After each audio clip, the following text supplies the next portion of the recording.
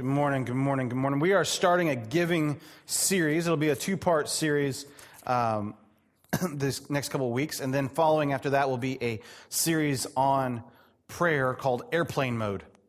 And so look forward to that here in the future. It's always interesting to do a giving series in October because that's Pastor Appreciation Month. And I know that's awkward. And I apologize. It's just the way it works because we're talking about the harvest of God, and it's a harvest season, and all these kinds of things kind of work together, and they really, it always makes me feel really weird. Most pastors do not enjoy speaking about money. I don't mind it because of this one simple fact. I just mind the whole pastor appreciation happening at the same time. This is weird. This makes me weird. I don't mind it because of this. The Bible speaks more about money than it does about prayer. There's more verses about money than there is about prayer in the scripture. So pastors being scared about talking about money, like you're ignoring a lot of the scripture. So yeah, it gets a little awkward because I am paid by the church, full disclosure, right? If you didn't know that, I am paid by the church. I'm only paid by this church. There's not an outside entity that pays, there's no daddy organization, sugar mama anywhere else that gives the church money that pays for me. I am fully funded by you guys. You guys and the elders actually set my salary, and then at the business meeting, you guys vote on it. So it's not like, oh, giving went up, Jared's getting a raise this week. That's not how any of that works. It's totally, I set the other associates' salaries, but I do not set my own salary. Okay, so just full disclosure how that all works. If you ever wondered, now you know. Because it's one of those, I want you guys to feel, it's one of those things with money is, oh, well, how's that come up? Maybe you've had bad experiences with churches in the past, or you've seen scandals on TV or whatnot. That's just how it goes. So if you have any questions about that, I'd be more than willing to answer them. But I want to talk about giving for the next couple of weeks through the lens of going beyond the numbers. How does that look? How do we go beyond the numbers? Let's go beyond the numbers to see God's work in our lives. This comes from kind of the thematic verse of this is found in 1 Timothy chapter 6, verse 9.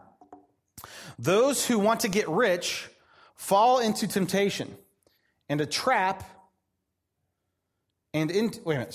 Those who want to get rich fall into temptation and a trap and into many foolish and harmful desires that plunge people into ruin and destruction.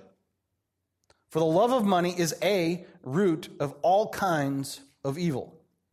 Some people, eager for money, have wandered from the faith, pierced themselves with many griefs.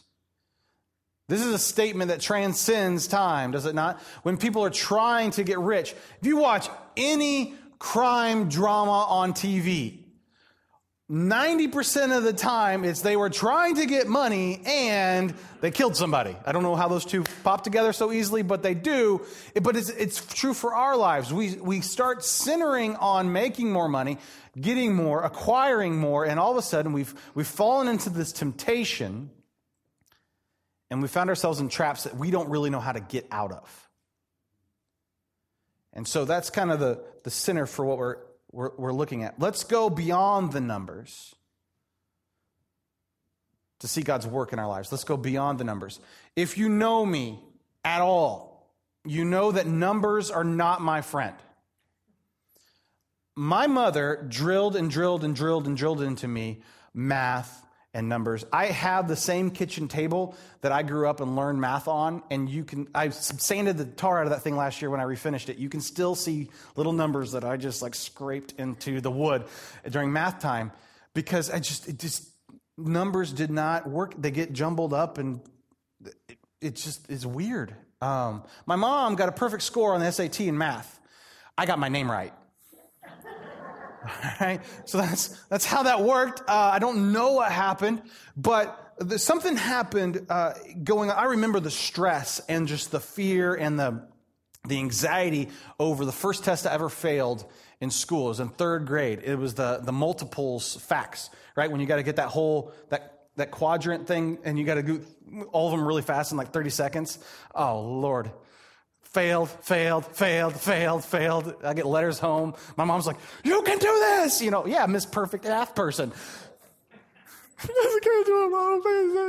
Finally, we just like memorized it. She's like, I don't want you to do the math. You're just going to memorize the numbers. So I memorized how big that was. Let's 3, 6, 9. I didn't know why they were. I just did them really fast and like regurgitated it because that's what our public school system wants you to do.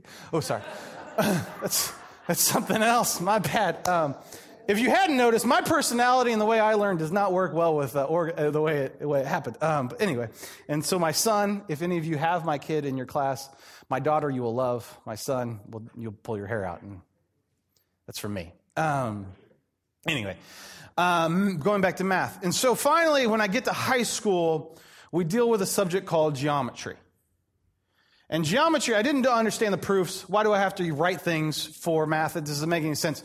But then I got to do something. I got to make pictures, right? And the math problems became something. And that's when I was like, oh, I can do this. I can draw. We can be artsy. This is fun. Now I can see how I'd use this. I can make something of these numbers. I went beyond the numbers to see how something could be created. And this dramatically changed the way in which I started to view numbers. Even to this day, I don't do the bills because our checking account would go bring, bring, bring, bring. If I had it, even if we had money in it, I'd find out some way to screw it up. But if there's a decision to be made on what are we going to invest in, how are we going to do this, how are we going to be, what goals are we going to have? If we're going to go beyond the numbers, I'm totally in charge of that. Because that's where my brain goes. That's how it works. And so just to let you know, I am not in charge of paying the bills at the church. You don't have to worry about the church checking account bouncing or anything like that. We have delegated that well, all right? So we have Excel. We let computers do the math problems and all those things because we want to be above board in all those things. But when there's decisions to be made on that, I love going beyond the numbers and seeing what's really at play here. In my own life, even in real math and in all these things. Let's go beyond the numbers to see God's work in our lives. There's numbers that everyone should know in their life when dealing with money. You should be able to know these numbers pretty quickly. If you don't, then your homework for this week, if you will, would be to start to identify these kinds of numbers. The first is earning. What do you actually bring in? And it's probably less than you think. Right? We make money, but then we forget that the whole tax thing happens. But we spend money on what we think we should have been earning. This is really bad when I moved from being an associate pastor. Associate pastor is an employee of the church. Senior pastor is self-employed for some reason in the tax code. And so that whole that means Social Security thing, you got to pay both halves. If you're self-employed, you know exactly what you're doing. That was a very bad first April, right? Of being a senior pastor. You're like, my checking account and my savings account, they didn't work that well. And it was a bad thing because I didn't properly assign how the earnings go. And we do this as well. You do this as well. But we got to figure out what we actually earn and be honest with it. If we're on commission or we do things that make extra money and we just throw, I'm going to make this much money, I'm going to do this well, is that really an honest interpretation of what you're going to actually earn? We got to get that number. We have to actually know that number. Spending. We have to know what we actually are spending. On average, the average American spends 133% of what they make. Which makes sense if you don't identify the taxes, that probably would work out pretty good. If you say, I make $40,000 a year, and I'm going to spend $40,000 a year, well, what happened was you didn't account for your medical expense, insurance, and taxes. There's your 33% right there. Easy. Some of you are going, only 33? Okay, that'd be great. But we got to know what we actually spend. Dave Ramsey has these great tools. They're free on his website. You go under resources and you can click budget. You can also, we do a life group, usually in the winter time, going through Dave Ramsey material that helps you with all these different things. But you can get this for free without even going through the class. And you look up budget. And every dollar has a name. Every dollar goes into a certain spot. So at the end of the month, you know where all of your money's going. And give you this front and back sheet for free PDF. You print it off. You can do it yourself, and it's a fun family activity. And so you start to figure out, for some of you, that's fun. For some of you, it's an argument waiting to happen. But then you know how much the electricity bill is going to be. And we spend how much on this? We do this? What? How much money did you spend at Starbucks last month? Oh, I didn't know I spent that much at Starbucks last month. Right? We have to know where our spending is actually going. Saving is our third thing we should know. How much are we saving? Some of you are like, that's real easy. It's zero. But how much are we actually saving? How much is going away for a rainy day? Once again, Dave Ramsey does this thing where he says you should have $1,000, $2,000 in a savings account. So when the water heater breaks, when the brakes go out on your car, it doesn't throw your whole budget out of whack. You can just pay out of that and you're good to go. Kelly and I have this thing where when something breaks, we don't want to touch our savings account. So we're trying to that's why the money's actually in there. And because we don't want to hurt the nest egg. If you have that affliction, maybe your nest egg should be a little bit bigger if you can get there. That was the reaction that we had. We didn't have enough peace of mind at $1,000. We needed to have more in there. And it looks like a yo-yo because life happens, right? When you have kids, right? Things break, people break. The next step number that we need to know is, what are we investing? What are we putting towards the future? What does that look like? If you're young, put in early. If you're younger than me and you can put in $50 a month, you'll be like a millionaire by age 60. That looks silly, right? If you're younger than me, you can start to do that. If you put in, I think, $1,000 a year for 7 years in your 20s, you will be a millionaire by the time you're ready to retire. And all you did was pay for those 7 years. Compounding interest is cool. I wish I would have done that. That would have been great. But that's how you're supposed to do it. I hear. Are we investing? And then finally, are we giving? What does giving look like? Now, the world's interpretation of what giving and what God's interpretation of giving is totally different. A financial planner, a secular financial planner, will say, give as much as you get a tax break for. And God's like, no, just give. Be generous, be generous, be generous. But what are we giving? What does that line item look like in our budget? What are we actually giving?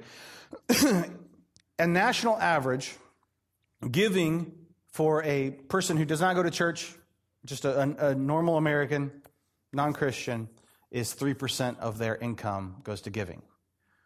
For a Christian, it is 3.5%. I found this very interesting doing research this week because in two areas in which Christians should be leading the way and showing people how to live extravagantly, we fail. We look just like non-Christians. The first is marriage. Our divorce rate in marriage is exactly the same as the world's. We should be over and above. Our divorce rate should be so much lower than the world's rate. That marriage is for one man and one woman for one lifetime. That it actually is that. We should be setting the standard in that. The second is giving. We should be blowing the socks off of people on how we give in our generous life. Why in which Paul plants churches and how they are so effective in all these different cities that we've been talking about, these different city churches for the last few months.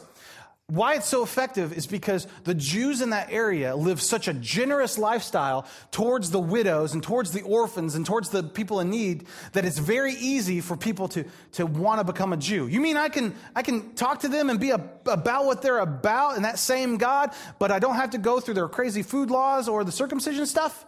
Yeah, I'm listening now.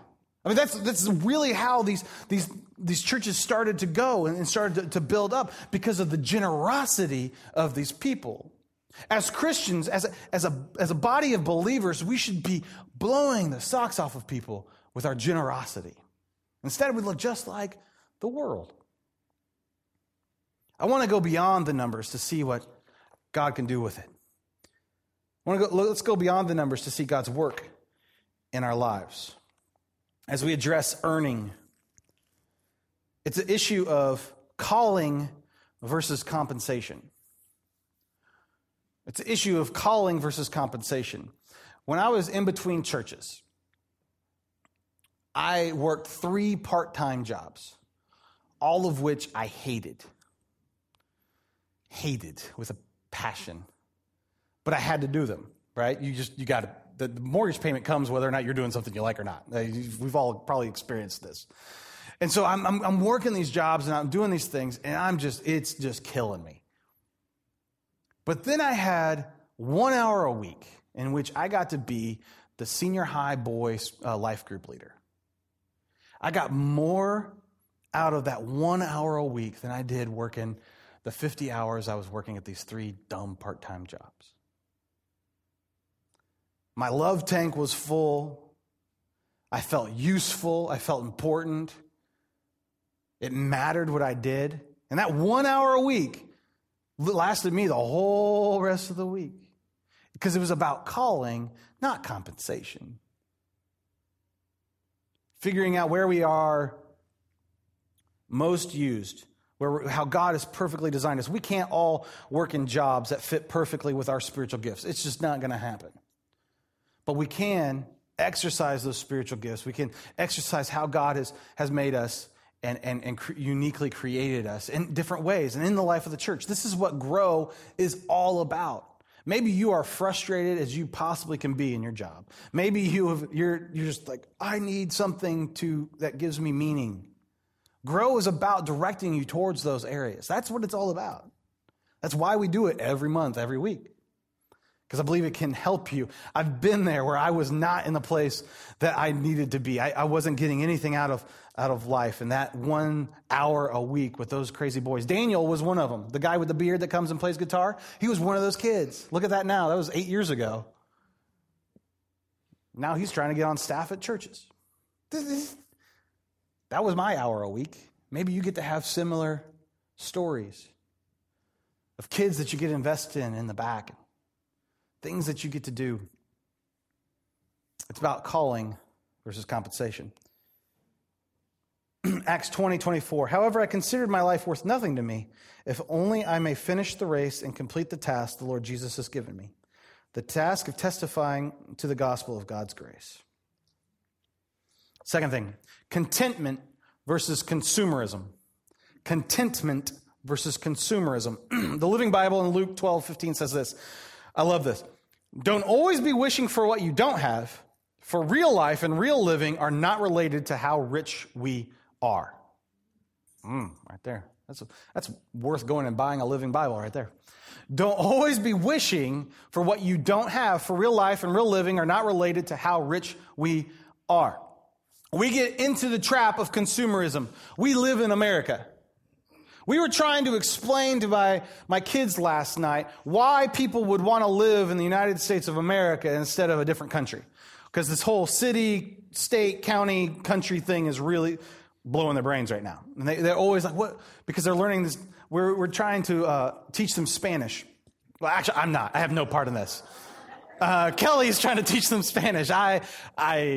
They made me read a Spanish and English book. It said the Spanish stuff and then the English book. And Kelly was cooking dinner, so she's like, why don't you read it? And I read it, and she just was laughing the whole time. Like tears were coming out of her eyes. She was laughing at me. I was like, what'd I get? She's like, I'll give you a C for a first grader. I was like, oh, I got cabeza right, so there you go. It's head. But we're trying to teach our kids why people would want to live in America. And that's a very interesting proposition to start to break down for a 6-year-old, right? And so we're trying to break it down, and I'm thinking about it. And I'm like, wow, I have all these answers, but we hear because there's so much of everything that we get caught up into this materialism so easily. And we have to try to teach contentment to kids who are inundated by all angles, all the time. You want this, you want this, you want this, you want this, you want this, you want this. It's shiny, it's shiny, it's shiny. Right? A parenting tip for you. This is something that's working great for me. It might work for you, it might not work for you, but it's working really good for us. We only watch, I've only done this for like the last 6 months. I only watch DVR'd things because I'm impatient and I don't like commercials. But I only watch DVR things unless it's football, because it spoils the fun. But only DVR, so I never have to watch a commercial. It's amazing when you take the world of marketing out of your life, right? Well, when you don't have hundreds of people telling you want this, you want this, you want this, it's the best. Sunday, Sunday, Sunday, get it now. When you take that out of your life, you're amazing how much more content you are with the things that you have. With your children, they only watch DVR things. You're like, well, Jared, how could I push play and then walk out of the room? I only usually watch the TV with them too. You're like, I can't do Caillou. We only watch a few things, and it's only Mommy or Daddy likes. We watch Henry Hugglemonster because he's awesome. So parents know exactly what I'm talking about. We're like, yeah, Henry. Just the puppy one. I can't even remember it, but the Paw Patrol. There we go. See, that was a test, actually. Paw Patrol will get you. You can enjoy that one a little bit. You're like laughing at the jokes. You're like, oh, this is for 4-year-olds. Oops. And we watch a lot of superheroes. We watch the Avengers. We watch the Spider-Man. We watch the Guardians of the Galaxy. We watch all these things. And that's dad time. I even have, if you're older, you might remember Voltron and Thundercats. Oh, we watch those. That might have been Daddy's Christmas present, but oh well. That's our pastor right there. But we watch those. But I have my finger on the DVR because those kids, there's a commercial every 3 seconds about how they need this and how they want that. And I have to go like 4 to 8x past them because Bowen will still pick it out. He's like, oh, that's a Hot Wheels track. It's like, golly, kid, stop it. But because we've trained them just in our society, and when we put them in front of the TV and they take it in, all they think is, oh, well, I need this, and I need that, and I need this, and that Christmas shopping list gets bigger and bigger and bigger and bigger and bigger, and Christmas is coming. How do we help our kids? How do we set them apart so they're not inundated with this consumerism, and how to deal with it? I think that's going to be a huge challenge for us as we meet a new generation that always has an electronic device, always has a marketer in front of them all the time. Anyway, that's how we do it. We keep our hand on the DVR. We'll tell you in 10 years if it worked okay. It seems to be working okay now. We need to be God-dependent versus independent. Now, this is counter to the American dream. This is counter to everything. God-dependent versus independent. And watch this. In Proverbs 30:8 and 9. Give me neither poverty nor riches. This is Solomon, the wisest man in the world, saying, this is what I want. Give me neither poverty nor riches, but give me only my daily bread. Otherwise, I may have too much and disown you and say, who is the Lord? Or I may become poor and steal, and so dishonor the name of my God. Give me only what I need, because then if I have too much, I'll just say, I got this. Or if I have too little, I might steal. I thought this is so profound. And this is where, when Jesus is talking about give us this day our daily bread, this is where he's pulling it from. Proverbs 18:11 says, the wealth of the rich is their fortified city. They imagine it a wall too high to scale. But we know that banks can fail. We know that things can happen. Jobs can be lost. Stuff is stuff, and it can go away. If we are God-dependent, then we rely on him for everything and the use of everything. If we're trying to be independent, institutions can fail us. Things can happen. I always think of Georgia has had an amazing running back the last 2 years. But this last year, a guy named Chubb was their running back, and he was basically a Heisman shoo-in. And he's going to go first round, first couple people in the draft, and he's going to all these things, and he's going to make millions and millions of dollars. And there's a play this year, and he's running, and all of a sudden his knee is bending the wrong way. And it breaks my heart to think about that, because he's, I don't know what classes he's taken. I bet it's not nuclear physics, right? What his whole mindset was, I'm going to go to the NFL, get my payday, and I'm going to make it. And that's just taken away in a second. That's a macrocosm of the whole thing, but to us, it's the same way. Oh, I'm always going to be able to work. What if you can't work? I'm always going to be able to do this. What if I can't? If our whole dependency is on ourselves and what we bring to it, it will fail us, no matter how much we make. But when we become God-dependent, He will never fail us. Stewardship versus ownership. And this is about investing, I think. Do not store up yourselves treasures on earth where moth and rust destroy, where thieves break in and steal, but store up for yourselves treasures in heaven, where moth and rust do not destroy, and where thieves do not break in and steal.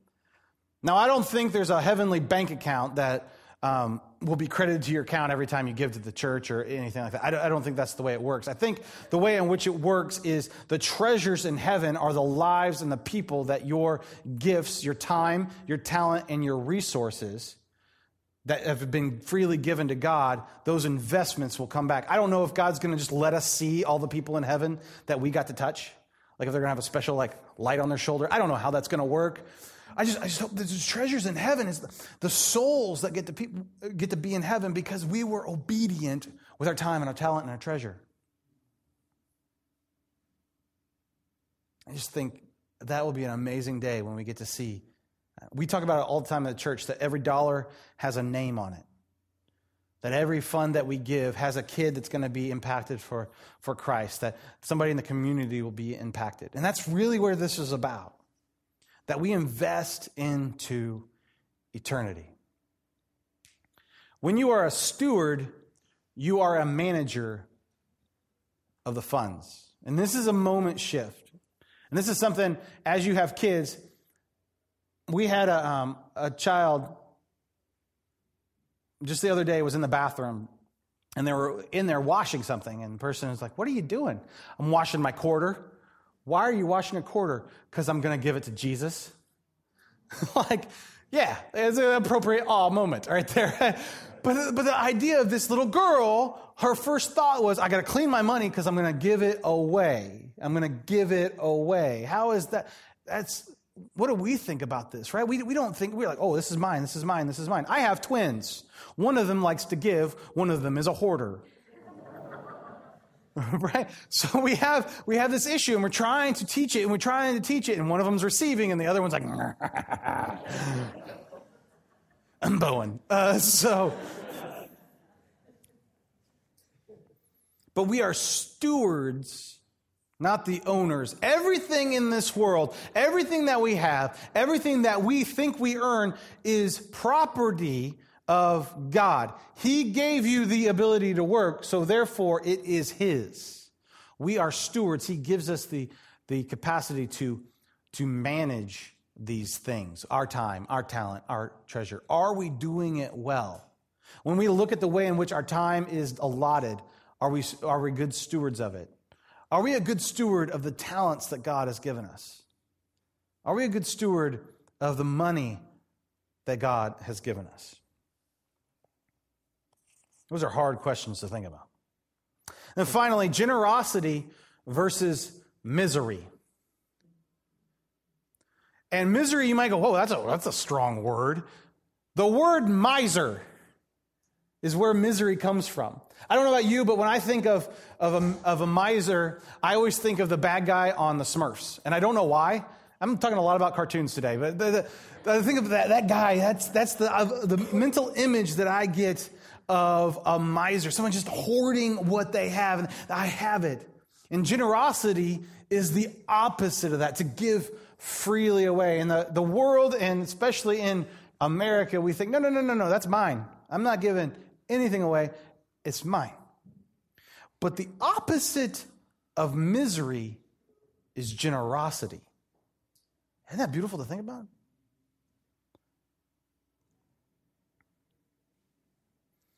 Acts 20:35. The Lord Jesus Himself said, "It is more blessed to give than to receive." 1 Timothy 6:18. Command them to do good, to be rich in good deeds, and to be generous and willing to share. In this way, they will lay up treasure for themselves as a firm foundation for the coming age, so that they may take hold of the life that is truly life. Generosity is the cure for materialism. If you gave something away, it can't control you. Now think about it this way. I don't often see crack addicts giving away crack. You don't see alcoholics going, oh, here you go. You don't. But when I say, you know what, you need to give more, and you go, you might have an addiction issue. Generosity is the cure for materialism, because if you give it away, it cannot be controlling you. God's way works. Submitting everything, our whole lives, which includes our hearts and our minds and our money and everything, to Him. It works. I've never come across somebody that said, you know what, I really wish I would have given less to the church. I really wish I would have spent less time at church volunteering or investing in people. I really wish I could have that time back. I've never been around somebody that said that. Even in terrible circumstances. I've had building campaigns that I was a part of or at the church at. I wasn't the pastor when this happened, but the building campaign failed. And so hundreds of thousands of dollars were given and no building happened.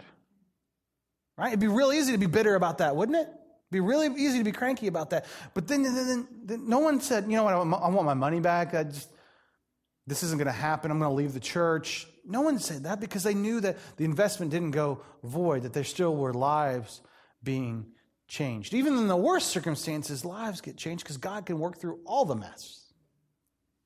God's way still works. It's our plans that go awry sometimes.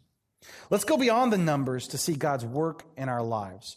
When we get beyond just the bare facts, just the numbers on the spreadsheet, and see what beautiful picture it's creating, then we get to see how God is working in our lives.